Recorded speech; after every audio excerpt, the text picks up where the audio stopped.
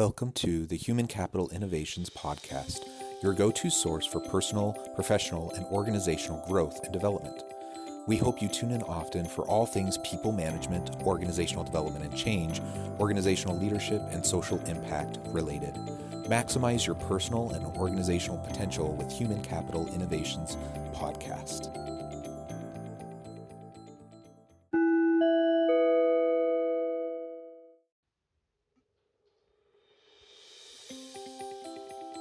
Welcome to the Human Capital Innovations Podcast.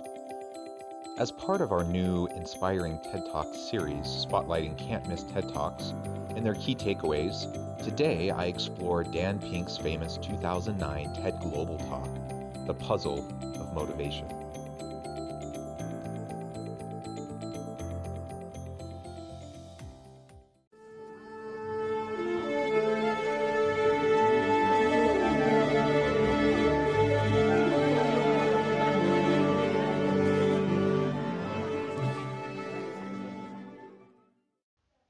Welcome back to the Human Capital Innovations Podcast. I'm glad you're able to join me today for our latest installment of our Inspiring TED Talk series, today focusing on Dan Pink's famous 2009 TED Global Talk, The Puzzle of Motivation. In this TED Talk, he explores the different drivers of motivation of individuals, including within the workplace, and makes the argument that what businesses are doing does not align well with what the science actually says drives motivation to higher levels of performance and stronger organizational outcomes. Catch the first clip, and I'll catch you on the other side.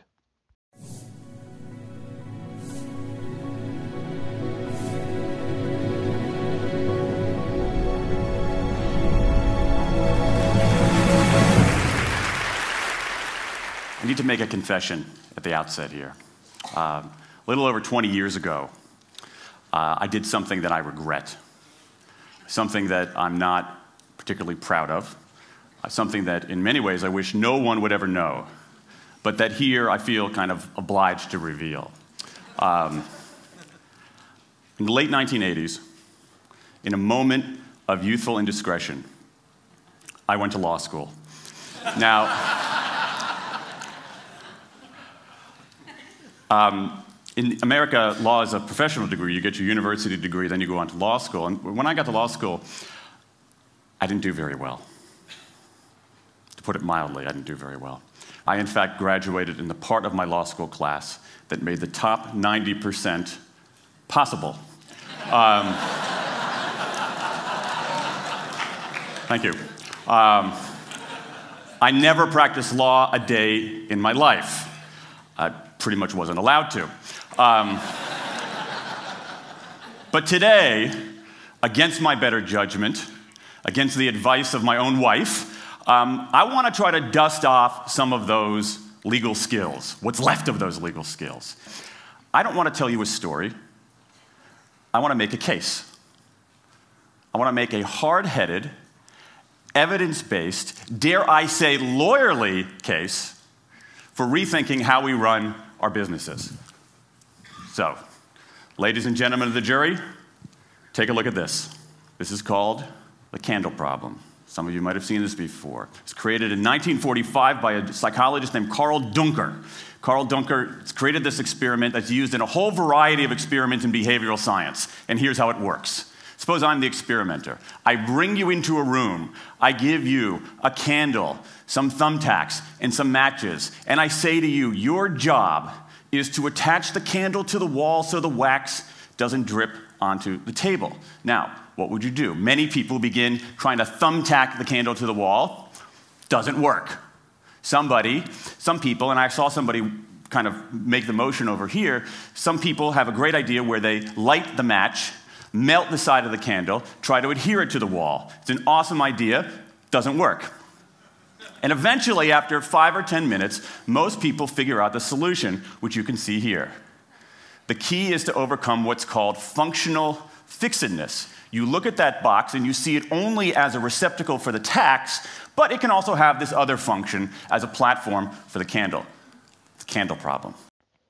In this opening clip, he describes how he's going to approach his exploration of the puzzle of motivation, explaining that he's going to use an evidence-based approach, much like a lawyer might use in a courtroom.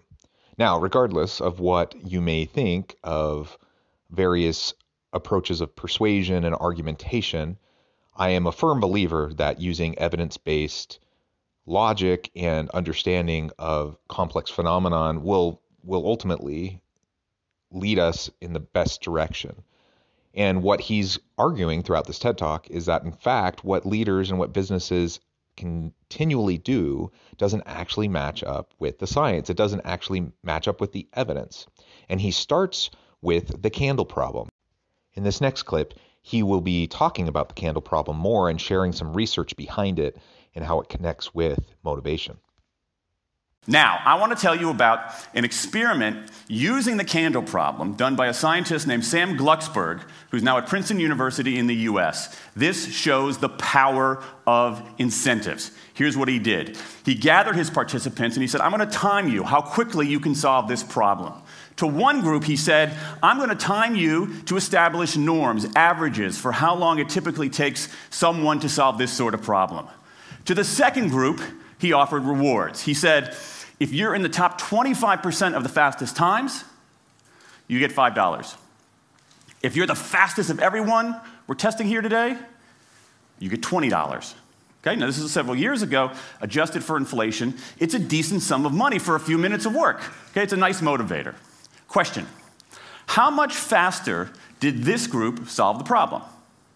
Answer, it took them on average 3.5 minutes longer. 3.5 minutes longer. Now, this makes no sense, right? I mean, I'm an American. I believe in free markets. That's not how it's supposed to work, right? If you want people to perform better, you reward them, right? Bonuses, commissions, their own reality show, incentivize them. That's how business works. But that's not happening here. You've got an incentive designed to sharpen thinking and accelerate creativity, and it does just the opposite. It dulls thinking and blocks creativity. And what's interesting about this experiment is that it's not an aberration. This has been replicated over and over and over again for nearly 40 years. These contingent motivators. If you do this, then you get that. Work in some circumstances, but for a lot of tasks, they actually either don't work or often they do harm. This is one of the most robust findings in social science and also one of the most ignored. That's such a fascinating study, and it begs the question, why is it so ignored?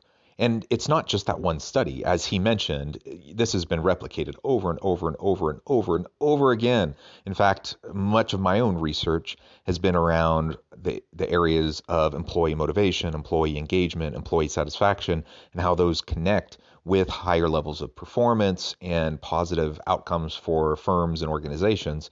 And the fact of the matter is, it is completely crystal clear how these motivators work. Now, of course, we can't paint with a broad brush and say every single person is going to be motivated the exact same way. But in the aggregate, it's extremely clear how these types of contingent rewards will impact people when you're trying to get them to do creative types of work. I spent the last couple of years looking at the science of human motivation, particularly the dynamics of extrinsic motivators and intrinsic motivators. And I'm telling you, it's not even close. If you look at the science, there is a mismatch between what science knows and what business does. And what's alarming here is that our business operating system, think of the set of assumptions and protocols beneath our businesses, how we motivate people, how we apply our human resources. It's built entirely around these extrinsic motivators, around carrots and sticks. That's actually fine for many kinds of 20th century tasks. But for 21st century tasks, that mechanistic reward and punishment approach doesn't work, often doesn't work, and often does harm. Again, all I can say is amen, absolutely. they can actually cause harm. They can actually demotivate. They can actually take away people's intrinsic motivation that they would have had, but then you start to attach an award to it, and all of a sudden you've sapped the intrinsic motivation out of the individual, and now they expect that reward, or they are looking towards the carrot and stick to drive their performance rather than tapping into their own purpose, their own meaning, their own intrinsic drivers and motivators. It is so crystal clear in the research, and it's been replicated literally thousands of times. I've replicated it and done it in my own research probably at least dozens of times in different papers and publications. And it's just crystal clear that it's right there in front of us. We need to find better ways to put this into practice within organizations. Let me show you what I mean. So Glucksberg did another experiment similar to this, where he presented the problem in a slightly different way, like this up here. Okay? Attach the candle to the wall so the wax doesn't drip onto the table. Same deal. You were timing for norms. You were incentivizing. What happened this time?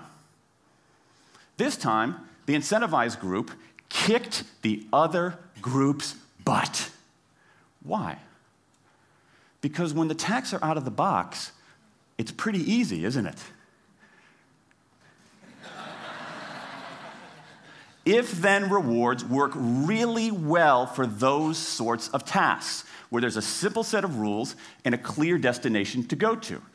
Rewards, by their very nature, narrow our focus, concentrate the mind. That's why they work in so many cases. And so for tasks like this, a narrowed focus where you just see the goal right there, zoom straight ahead to it, they work really well. But for the real candle problem, you don't want to be looking like this. The solution's not over here. The solution's on the periphery. You want to be looking around. That reward actually narrows our focus and restricts our possibility. Let me tell you why this is so important. In Western Europe, in many parts of Asia, in North America, in Australia, white-collar workers are doing less of this kind of work and more of this kind of work. That routine, rule-based, left-brain work, certain kinds of accounting, certain kinds of financial analysis, certain kinds of computer programming has become fairly easy to outsource, fairly easy to automate. Software can do it faster.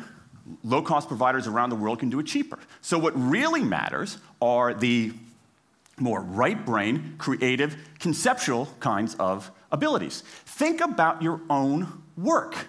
Think about your own work. Are the problems that you face, or even the problems we've been talking about here, are those kinds of problems, do they have a clear set of rules and a single solution? No. The rules are mystifying. The solution, if it exists at all, is surprising and non-obvious. Everybody in this room is dealing with their own version of the candle problem.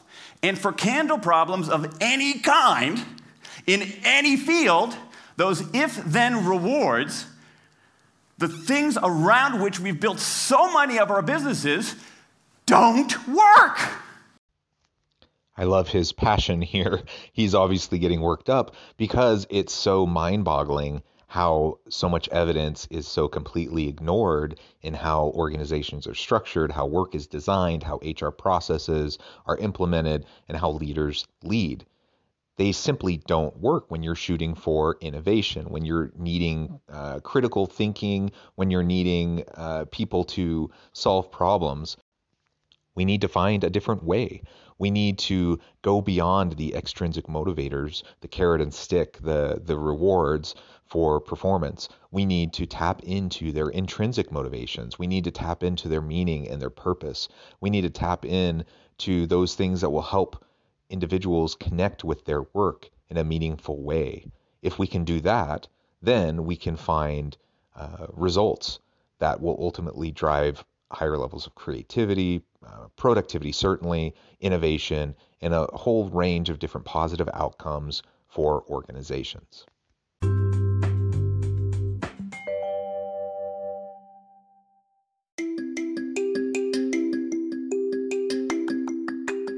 I'm excited to announce the publication of my new book from HCI Press, Bluer Than Indigo Leadership: The Journey of Becoming a Truly Remarkable Leader. Early in my adult life, I learned about an Asian proverb that translates as bluer than indigo. If you think about the color indigo, it is a brilliant, deep, and vibrant blue, what some would call the bluest of blues. To have something that is bluer than indigo is rare and truly remarkable. Contrary to popular myth, there is no one-size-fits-all or cookie-cutter approach to effective leadership. There's no silver bullet, no secret sauce, no go-to model that will solve all of our problems. The truth is, great leaders have all had their unique strengths and flaws, and have all had to discover and then pave their own distinctive path in their life's journey to fulfill their leadership potential. Bluer than indigo leadership will help you discover your own path and explore those ordinary, everyday actions that will help you respond to an uncertain future and produce extraordinary results for individuals, teams, and organizations.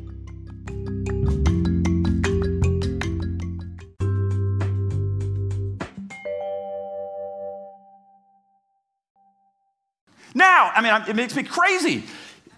And this is not, here's the thing, this is not a feeling. Okay, I'm a lawyer. I don't believe in feelings. This is not a philosophy. I'm an American. I don't believe in philosophy. This is a fact, or as we say in my hometown of Washington, D.C., a true fact. Let me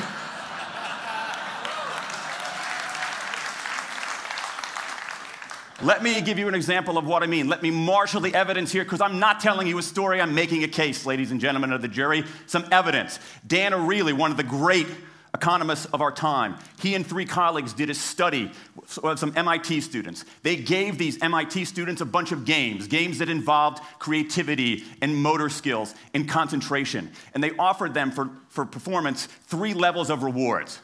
Small reward, medium reward, large reward. Okay? Do really well, you get the large reward, on down. What happened? As long as the task involved only mechanical skill, bonuses worked as they would be expected. The higher the pay, the better the performance. Okay? But once the task called for even rudimentary cognitive skill, a larger reward led to poorer performance. Then they said, okay, let's see if there's any cultural bias here. Let's go to Madurai, India and test this. Standard of living is lower. In Madurai, a reward that's modest by North American standards is more meaningful there. Same deal. A bunch of games, 3 levels of rewards. What happens? People offered the medium level of rewards, did no better than people offered the small rewards. But this time, people offered the highest rewards. They did worst of all. In 8 of the 9 tasks we examined across 3 experiments, higher incentives led to worse performance. Is this some kind of touchy-feely socialist conspiracy going on here? No, these are economists from MIT, from Carnegie Mellon, from the University of Chicago. And do you know who sponsored this research? The Federal Reserve Bank of the United States. That's the American experience. Let's go across the pond to the London School of Economics. LSE, London School of Economics, alma mater of 11 Nobel laureates in economics. Training ground for great economic thinkers like George Soros and Friedrich Hayek and Mick Jagger. Just last month, economists at LSE looked at 51 studies of pay-for-performance plans inside of companies. Here's what the economists there said. We find that financial incentives can result in a negative impact on overall performance. Here he cites several more studies that show the greater the reward, in fact, there's an inverse correlation and causation with performance. The greater the reward, the lower the performance. Now, you might question this and you may say, well, what about this? What about that? And the truth is, there is nuance here. He's presenting an overly simplistic case, and there are nuances across industries, across job types, job levels, across life stage, and gender, and some other demographic variables. There are some variations, but he's right overall that in the aggregate, absolutely, higher rewards don't always produce greater levels of performance, and in fact, oftentimes they can hurt performance. pay in the workplace, it's what researchers call a satisficer. As a motivator, it's a satisficer. So pay is a little different than other motivators. You have to pay someone enough so that they don't need to worry about pay. That they know that they're being paid fairly, equitably. They know that they're being valued by the organization. That has to be there, otherwise they're going to be demotivated. And it's one of the quickest ways to demotivate somebody if they feel like it's not fair, it's not equitable. But just giving someone more pay or giving them a bonus or giving them this kind of additional perk or that perk, that in and of itself, for most people, doesn't actually do the job. And even if it does in the short term, it almost never does in the long term. So we have to think carefully about the assumptions we're making around what drives people's motivations. There's a mismatch between what science knows and what business does. And what worries me as we stand here in the rubble of the economic collapse is that too many organizations are making their decisions, their policies about talent and people, based on assumptions that are outdated, unexamined, and rooted more in folklore than in science. And if we really want to get out of this economic mess, and if we really want high performance on those definitional tasks of the 21st century, the solution is not to do more of the wrong things, to entice people with a sweeter carrot or threaten them with a sharper stick. We need a whole new approach. The good news about all this is that the scientists who've been studying motivation have given us this new approach. It's an approach built much more around intrinsic motivation, around the desire to do things because they matter, because we like it, because they're interesting, because they're part of something important. And to my mind, that new operating system for our businesses revolves around three elements: autonomy, mastery, and purpose. Autonomy, the urge to direct our own lives. Mastery, the desire to get better and better at something that matters. And purpose, the yearning to do what we do in the service of something larger than ourselves. These are the building blocks of an entirely new operating system for our businesses. I want to talk today only about autonomy.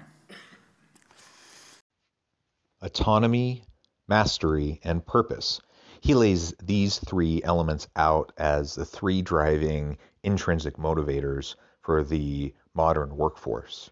Now, again, this is overly simplistic. There's certainly many other intrinsic factors that also play an important role in an individual's motivation. And it's important to note, again, that we're not a monolith. Like, every individual person has different salient motivators. And so what motivates me and what motivates my wife or what motivates my children is going to be a little bit different. And the person in the house down the street might be motivated slightly differently. We're at different life stages. We have different goals. We have different factors that go into the calculus of how we determine our salient motivators. That's to be sure. But the research does show, and it has shown for over 50 years, that autonomy, mastery, and purpose are very, very important. Among all of the intrinsic motivators, these are three very important motivators. And this is consistent with my own research. As I've already mentioned, I've done dozens of studies looking at the impacts of intrinsic and extrinsic motivators, workplace relationship motivators, work-life balance motivators, and a variety of other demographic variations, not just in the US, but across the world, looking across 37 different countries, across all of the main continents, and looking at employees in all different job types at different job levels and different roles in different size organizations. And consistently, purpose absolutely matters. Consistently, mastery and the opportunity to grow, that absolutely matters. And consistently, autonomy absolutely matters. And in the rest of his talk, he's going to be talking more about autonomy. In 20th century, we came up with this idea of management. Management did not emanate from nature. Okay? Management is it's not a tree, it's a television set. Okay? Somebody invented it. And it doesn't mean it's going to work forever. Management is great. Traditional notions of management are great if you want compliance. But if you want engagement, self-direction works better. Let me give you some examples of some kind of radical notions of self-direction. And what this means, you don't see a lot of it, but you see the first stirrings of something really interesting going on. Because what it means is, it means paying people adequately and fairly, absolutely. Getting the issue of money off the table and then giving people lots of autonomy. Let me give you some examples. How many of you have heard of the company Atlassian? Okay, looks like less than half. Atlassian is an Australian software company, and they do something incredibly cool. A few times a year, they tell their engineers, go for the next 24 hours and work on anything you want.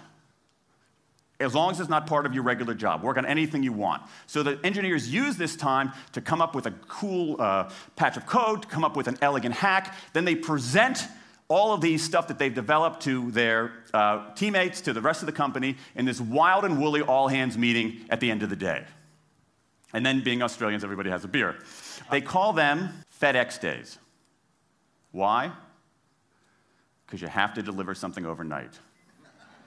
It's not bad. It's a huge trademark violation, but it's pretty clever. That one day of intense autonomy has produced a whole array of software fixes that might never have existed. And it's worked so well that Atlassian has taken it to the next level with 20% time, done famously at Google, where engineers can spend 20% of their time working on anything they want. They have autonomy over their time, their task, their team, their technique. Okay? Radical amounts of autonomy. And at Google, as many of you know, about half of the new products in a typical year are birthed during that 20% time. Things like Gmail, Orchid, Google News. Let me give you an even more radical example of it. Something called the results-only work environment, the ROW, created by 2 American consultants in place at about a dozen companies around North America. In a ROW, people don't have schedules.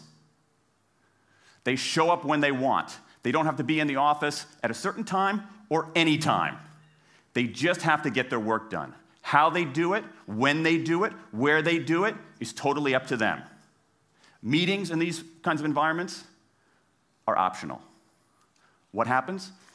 Almost across the board. Productivity goes up, worker engagement goes up, worker satisfaction goes up, turnover goes down.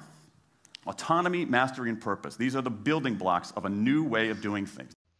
He shares 2 great examples of radical autonomy at Atlassian in Australia and Google in the United States.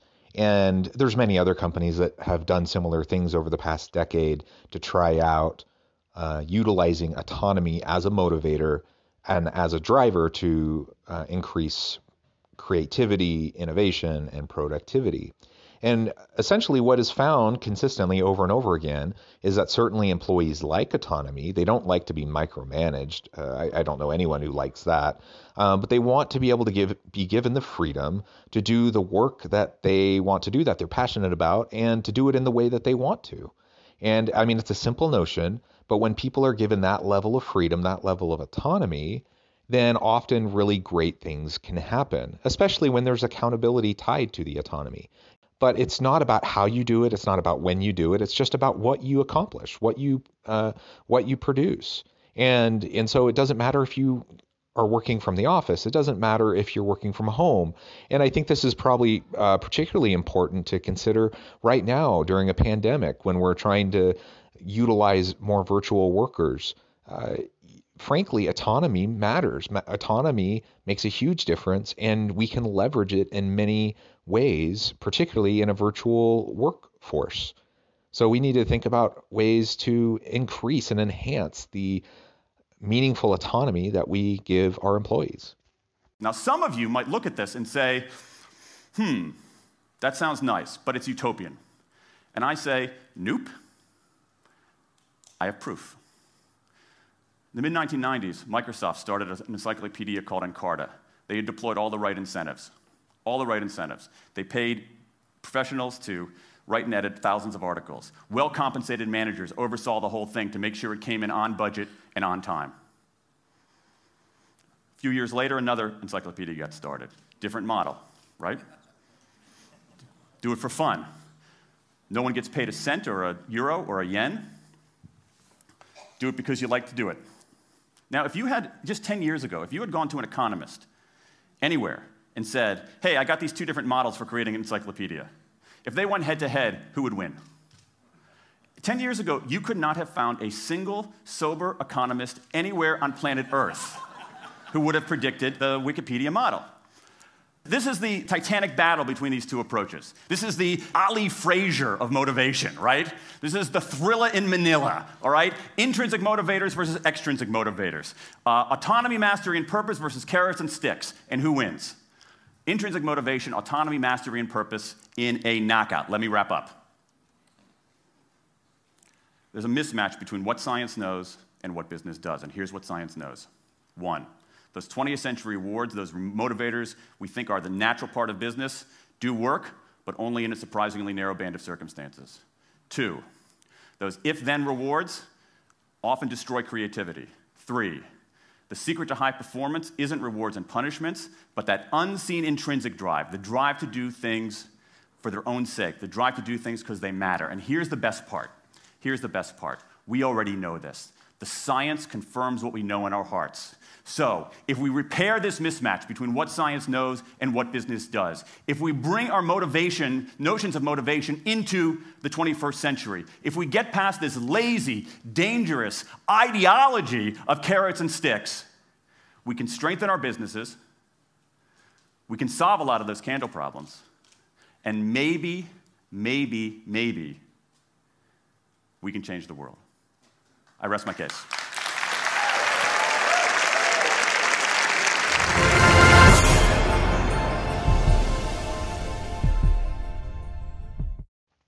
Yes, I absolutely agree. There's a lot of danger in using a carrot and stick approach, using fear-based tactics to try to get compliance with what you want your people to do. It can work to an extent. You can get people to comply and to do what you ask them to do.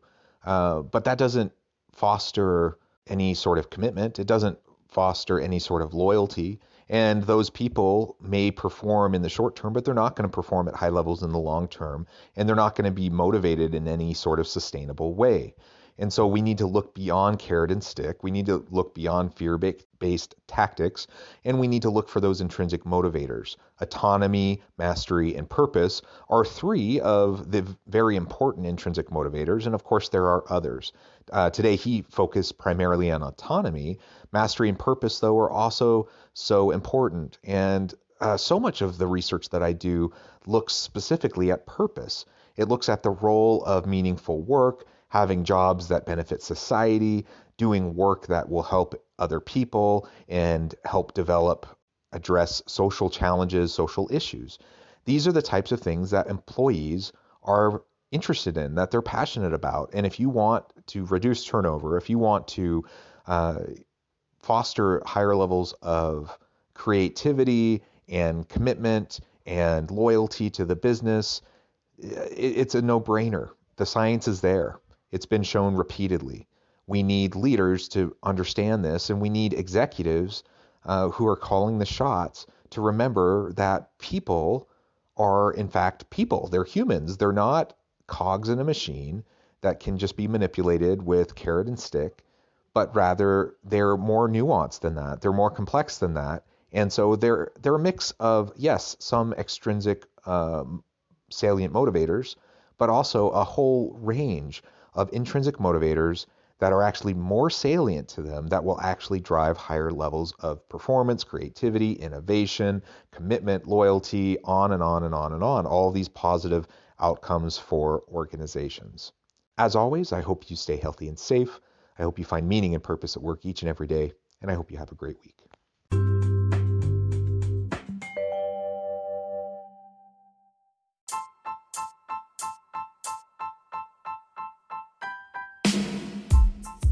The alchemy of truly remarkable leadership. Ordinary, everyday actions that produce extraordinary results.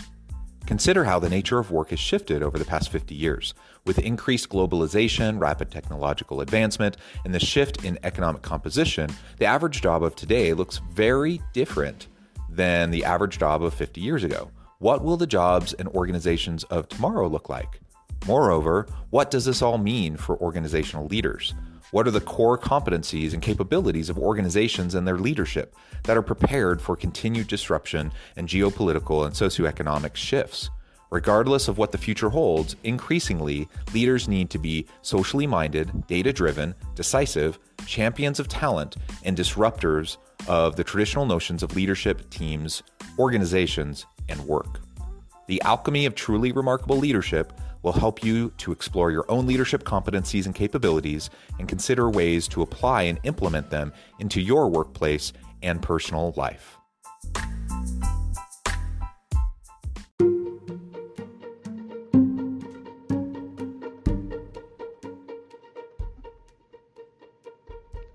Check out Human Capital Innovations magazine, Human Capital Leadership.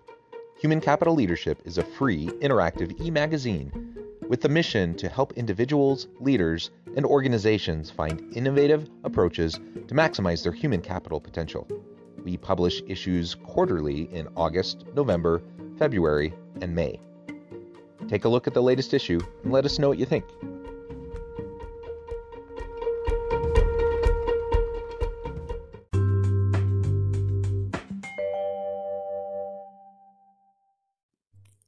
Thanks again for joining us for this episode of the Human Capital Innovations Podcast. I hope you stay healthy and safe and that you have a great week.